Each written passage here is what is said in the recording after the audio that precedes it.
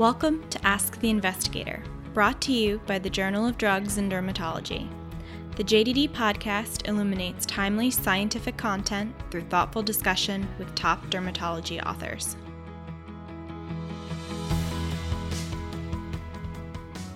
Subscribe to the Journal of Drugs and Dermatology at jddonline.com to browse the current issue and evidence-based peer-reviewed archives.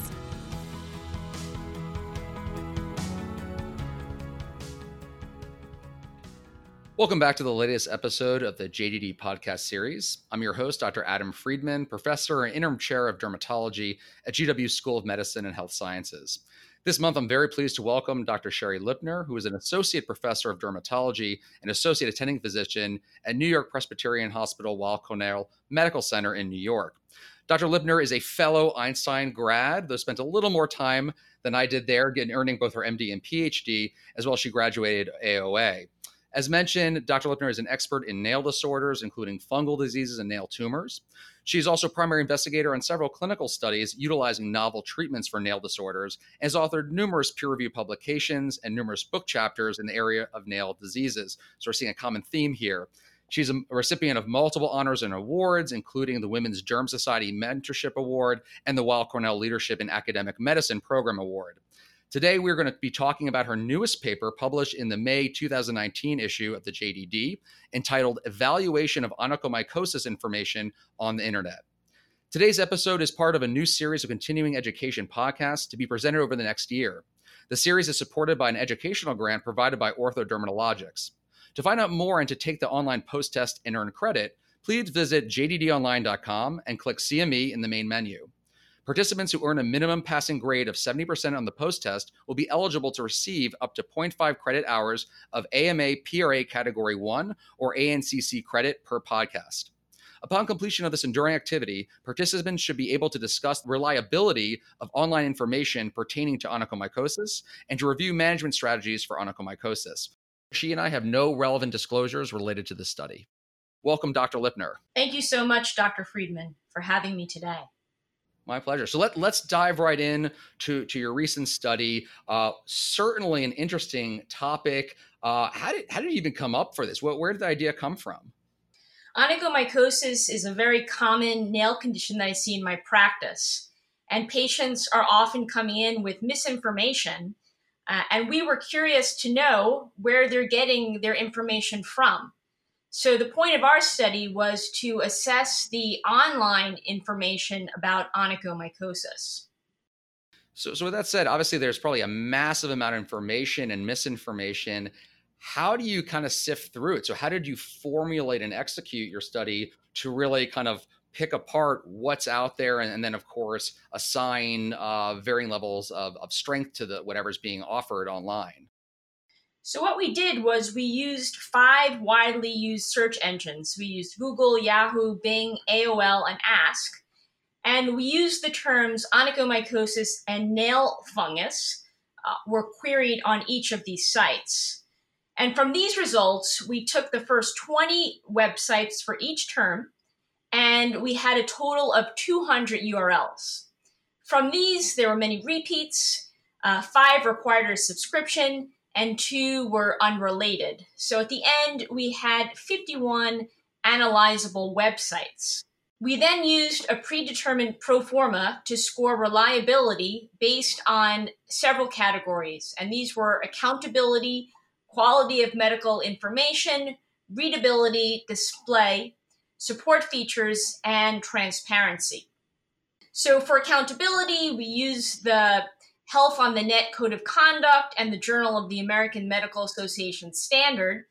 And in terms of quality information, we verify this through peer-reviewed papers. For readability, we use the Flesch Reading E-scores and the Flesch Kincaid levels. Now, given you generate a good number of sites and you have your validated tools, what did you find out? I mean, that's a lot of information to kind of sift through. What was learned from kind of going through these various sites and the information they held? So there was a possible maximum overall score of 43. And if we look at these websites overall, the mean overall score was only 20.1. So there definitely is a lot of misinformation out there on the internet that our patients are accessing. The accountability was quite varied. So the range went from 0 to 10, but the mean was only 4.9.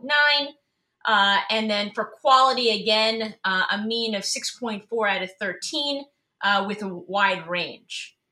Now, if we look at readability, it was quite poor, with only 1/3 of sites meeting the acceptable 7th grade reading level for patients. Were you surprised by any of this data? I was a little surprised. I mean, certainly patients are coming in with a lot of misinformation. I think we've all heard that, terbinafine is going to kill their liver. And I wanted to know where all this was coming from. They were surprised that they were getting a test, for onychomycosis. They were surprised that laser can't cure their nail fungus. So in that sense, I expected there to be a lot of misinformation. I think what surprised me most was the readability. So most of these websites really were not at the 7th grade reading level. So most patients probably aren't understanding the information. So misinformation on top of misinformation. That's the multiple levels there. Yeah, misinformation plus readability problems. Yeah. Wow. So knowing this and having this data, because I mean, I think all of us, when any of that patient come in with a pile of printouts from online, and we all joke about Dr. Google. To me, it sounds like from your study, the problem is probably more significant than we once envisioned, especially identifying that even the incorrect information is presented in a way that many can't even understand the wrong information.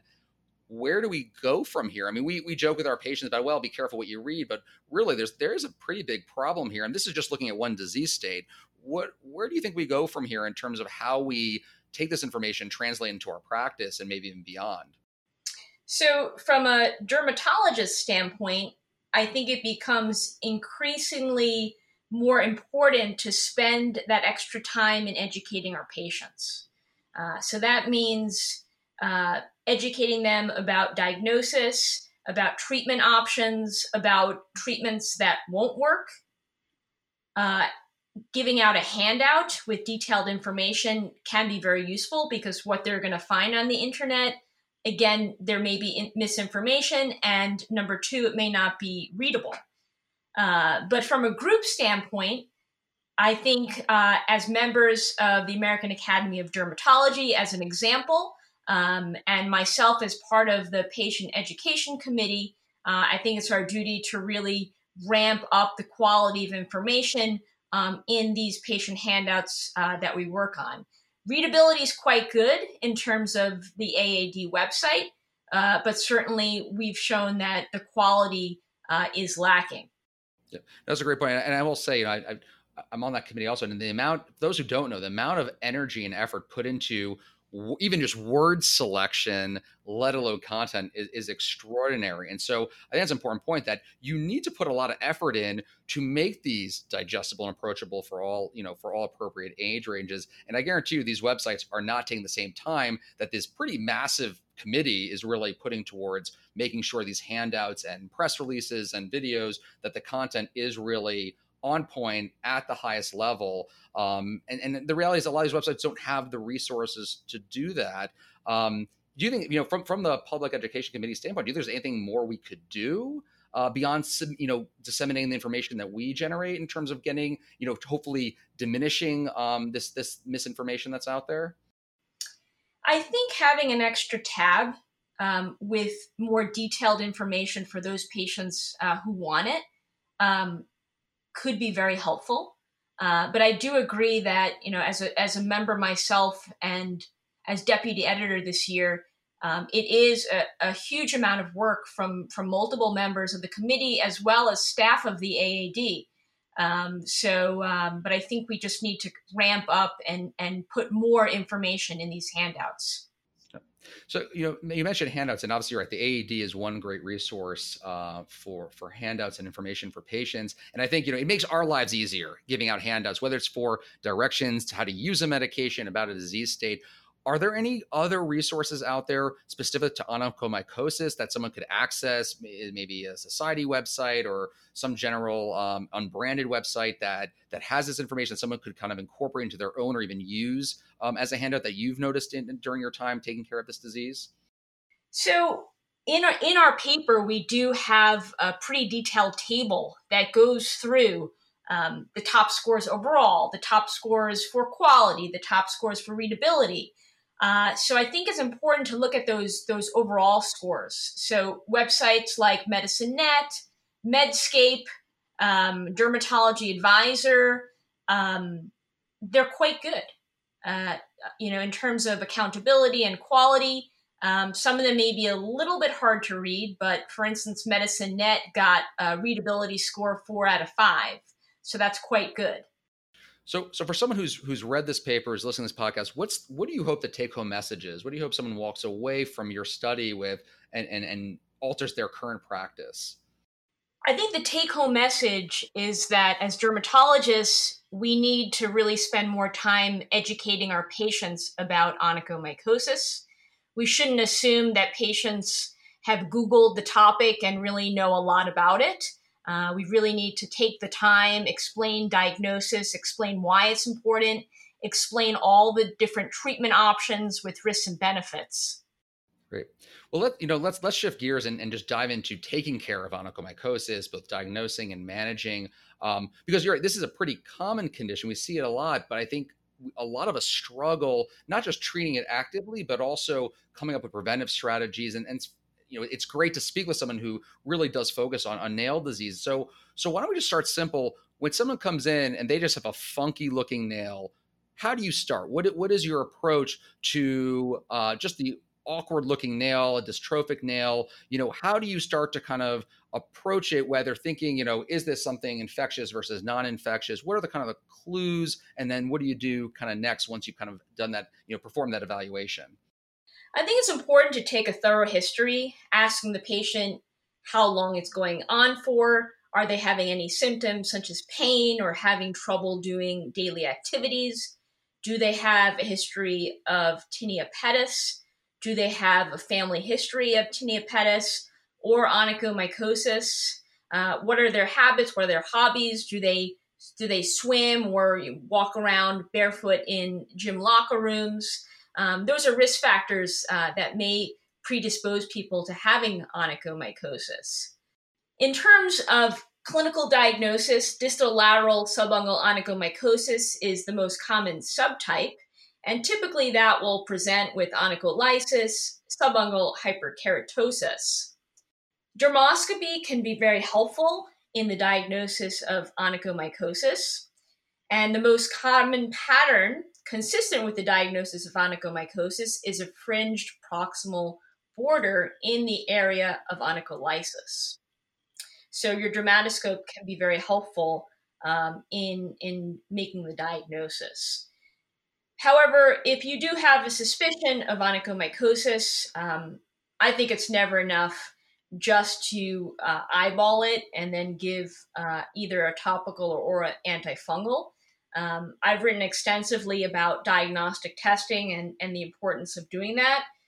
We don't want to miss key diagnoses like squamous cell carcinoma, amelanotic melanoma, or even inflammatory conditions where giving an antifungal will really not help the patient. You brought up two good points. And actually, it's funny, I've heard others lecture on, we're really good at making the diagnosis of onychomycosis. We can look at it, eyeball it, and make that diagnosis. And I agree with you. I think that eyeballing it is not enough. We have some pretty simple tools, and actually dermoscopy I've never even thought of. Geez, that's fascinating. But obviously doing a nail clipping for PAS is pretty straightforward and simple. And especially if you're thinking about using an oral therapy, you probably want to make sure you have the right diagnosis. But just a question for you. I've heard some say that it'd be unusual to have onychomycosis and not have concomitant tinea pedis. What are your thoughts about that? I think it's very common to have both. However, I think there are cases where the tinea pedis is subclinical. So it's hard to see the scale. It's hard to see any clinical evidence that the patient has it. it's so simple and easy to do either clipping or KOH or fungal culture that I don't see why anyone would ever not do it. Right. No, I completely second that. And, and I believe that, that's part of the Choosing Wisely campaign in terms of confirming that diagnosis before treating. What's your, I guess, you mentioned dermoscopy. What is your kind of go-to diagnostic approach? Because, culture, obviously you can speciate, but that can take a while. Do you typically just clip for PAS or GMS, or do you typically do both? So I typically see very complex onychomycosis patients, so patients who have failed other medications. So I tend to do a lot of diagnostic testing. So it's not uncommon for me to do a clipping for PAS as well as fungal culture and PCR, because I need to get as much information as possible in terms of the viability of the organism, the infecting organism, sometimes sensitivities. But I'd say in general, for the average dermatologist, KOH is certainly the cheapest way to go and most cost effective. But I think PAS is extremely sensitive and just really easy to do and not expertise dependent, at least for the dermatologist. Obviously, it is expertise dependent for the dermatopathologist. Right. Absolutely. Now, you mentioned this a little bit earlier about some misperceptions and myths regarding the safety of certain oral antifungals. And obviously, terbinafine usually comes to the top of that list. And I would argue some of our partners outside of dermatology, but still in medicine, are equally as culpable for spreading those misperceptions as is the internet. What is your approach, when you're considering using terbinafine? I remember when I was training, I was told you take baseline labs 6 weeks in and at the end, regardless, which I always wonder, well, why are we doing this if the patient's completely asymptomatic? And I think we're trying to move away from that. But what do you do? If you're thinking about you have the diagnosis, you're thinking about using terbinafine, what is your approach? So I had similar training to you, where again, we did baseline, we did 6 weeks, and then after therapy, we also drew labs. So, I was always thinking that was quite overkill, but for many years, that's what I did. And to be honest, I hardly ever saw any abnormalities in LFTs or any other lab value for that matter. However, without some evidence not to do it, I continued to do it. However, there was a recent paper in JAMA Dermatology specifically looking at terbinafine courses for dermatophyte infections. So that was all comers, not just onychomycosis, but most of these patients did have onychomycosis. And I think this paper really solidified what we were all thinking to begin with, and that is lab abnormalities in terms of LFTs, as well as red blood cell count, white blood cell count, are extremely rare. Right. And in that paper, they recommended not doing interval lab testing in healthy adults. And around the same time, there was a similar type of study done in children, a retrospective study over 8 years, basically showing the same findings, that it was quite rare to have any changes in LFTs, and slight changes in LFTs can occur in normal children with a viral illness. So aside from baseline, they did not recommend interval lab testing. And that's really the direction I'm going, is taking a baseline labs in healthy adults and healthy children. And if they're asymptomatic, just leaving it at that and finishing the course. I'm with you. I'm drinking the Kool-Aid. I got it. So even with that, though, however, I will say that a lot of our patients come in with that misinformation already, preloaded in their brains. They have maybe information, or they're like, oh no, don't give me that drug that kills my liver. How do you discuss it with them, especially now that we have this study, which is helpful? When you start getting that pushback or that eye rolling when you bring up terbinafine, what is your approach to kind of hopefully bringing them back down to ground level and having a real conversation and getting them on board?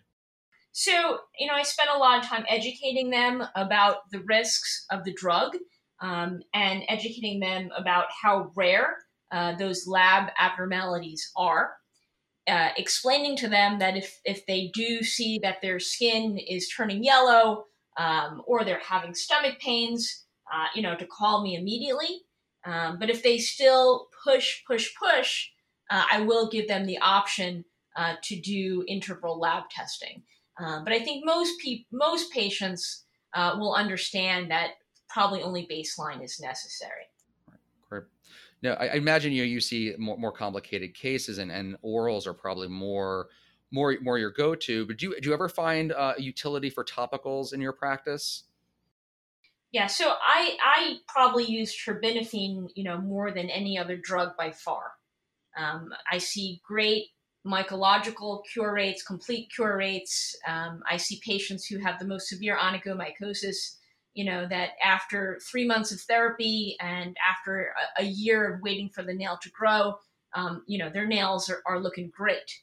However, there are patients that are completely averse to taking terbinafine, or they may have contraindications to taking terbinafine, or who may have mild to moderate disease, in which case topicals can be helpful. I really think it's more for the mild cases and patients who have few nails involved, so 1, 2, or 3 nails involved, not someone who has 20 nails or 10 nails involved. Sure. And do you find yourself ever using fluconazole or itraconazole, the weekly pulse dosing? Or, I mean, I agree. I think terbinafine has the best success rate, but you're right. There are times you just can't use it. Do you find those to be effective? And, I know I've heard 9 months, I've heard 12 months of pulse weekly dosing for each of them. What do you typically do when you do use those? I tend not to use a lot of itraconazole just because there are a lot of drug-drug interactions, and you also have to worry about cardiac problems with itraconazole. And that's also a tough conversation to have with a patient. But I do use a good amount of fluconazole, although our readership should note that fluconazole is considered off-label for the treatment Mm-hmm. of onychomycosis. But I think it's particularly helpful if the patient has failed terbinafine, or if you do a culture or PCR test and there's dermatophyte as well as yeast. I think in those cases it actually can be quite helpful. For fingernails, I generally do about 6 months, and for toenails about 12 months, but really you want to wait until the entire nail grows out. Right. Now, you mentioned off-label, which obviously a lot of what we do in dermatology is off-label, which is actually one of the fun parts. Any kind of off-label, kind of not so well-known approaches to onychomycosis that you've just found through your experience and exposure to these patients have been useful, whether it be treatment or preventative strategies, anything that you're just like, wow, this is great. I wish it was approved, but it's not, and this is something I will pull out of the toolbox when necessary. So one thing that we're doing is we're using a microclipper device, which drills tiny little holes in the nail plate. It's relatively painless, and then the patient can just spray terbinafine topical spray on their nails nightly as well as their feet. And this is good for patients who, again, may have failed oral, may have contraindications to oral, or who may just not want to use oral medication, especially knowing that some of these topicals are extremely expensive to use. So this is a good cost-effective technique, and we've seen some good results using this device. In terms of other onychomycosis therapies, I always bring the patient back after their course of terbinafine. It may seem like a useless visit, but in the theme of patient education, I think that's the most important visit. So after they've completed the 3 months of terbinafine, we sit down and we talk about recurrences, which are quite common after treatment for onychomycosis because, of course, the dermatophyte will infect the feet again and then infect the nails.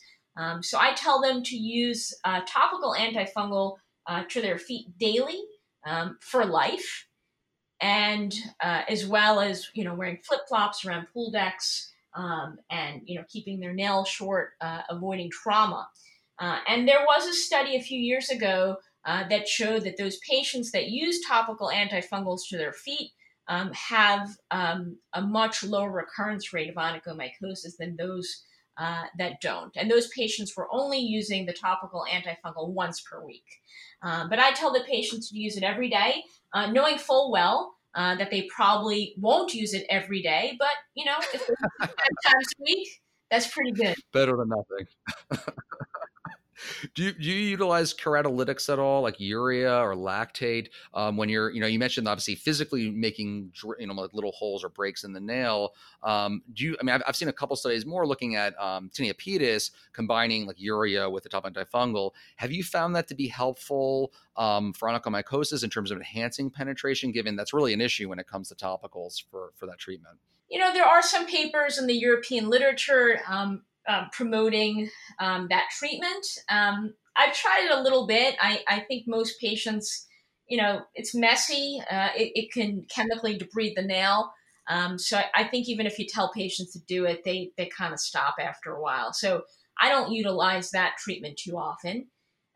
What I do sometimes is for patients that may have very severe onychomycosis, so patients with toenails that may be 2 or 3 millimeters thick, who may have poor prognostic factors such as diabetes mellitus. I give booster therapy, so 6 to 9 months after the initial terbinafine dosing, they get an extra month. And there haven't been any really controlled studies on this, but it does seem to work in those patients who may not get a complete cure from the get-go. Got it. No, thank you. That's very helpful. Well, thank you so much for joining us, Dr. Lipner. I think nails, similar to hair, are a very tough area in dermatology. One, we have a relatively limited armament, but two, I think, and I'm sure you experience this, they grow so slowly, it's really hard to really get patients on board and maintain on therapy. And then to your point, continuing every day with a topical antifungal, which I'm sure compliance is not the best. So really, we appreciate everything you do and keep putting out this very important work, both to help guide us in terms of our treatment algorithms, but also to make sure the information getting out to both physicians and patients is, of course, at the highest level and evidence-based. So thank you for joining us. Thank you so much for having me today. Right. And all of you listening in, make sure to tune in next month to the next podcast, the JDD podcast series.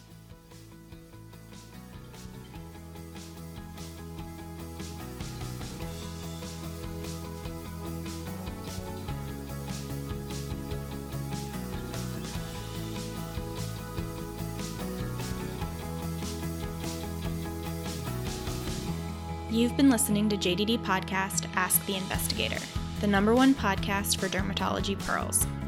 Our host is Dr. Adam Friedman. The podcast is produced and edited by Emily Lynch-Fries. Our theme music is Designed for Life by Young Presidents. New episodes are available the first Friday of every month. Check us out at jddonline.com/podcast or wherever you listen to podcasts. And if you want to talk to us about this or any other episode, email us at info@jddonline.com. Subscribe and review the podcast on iTunes or Google Play, and don't forget to catch our next episode. Thanks for listening.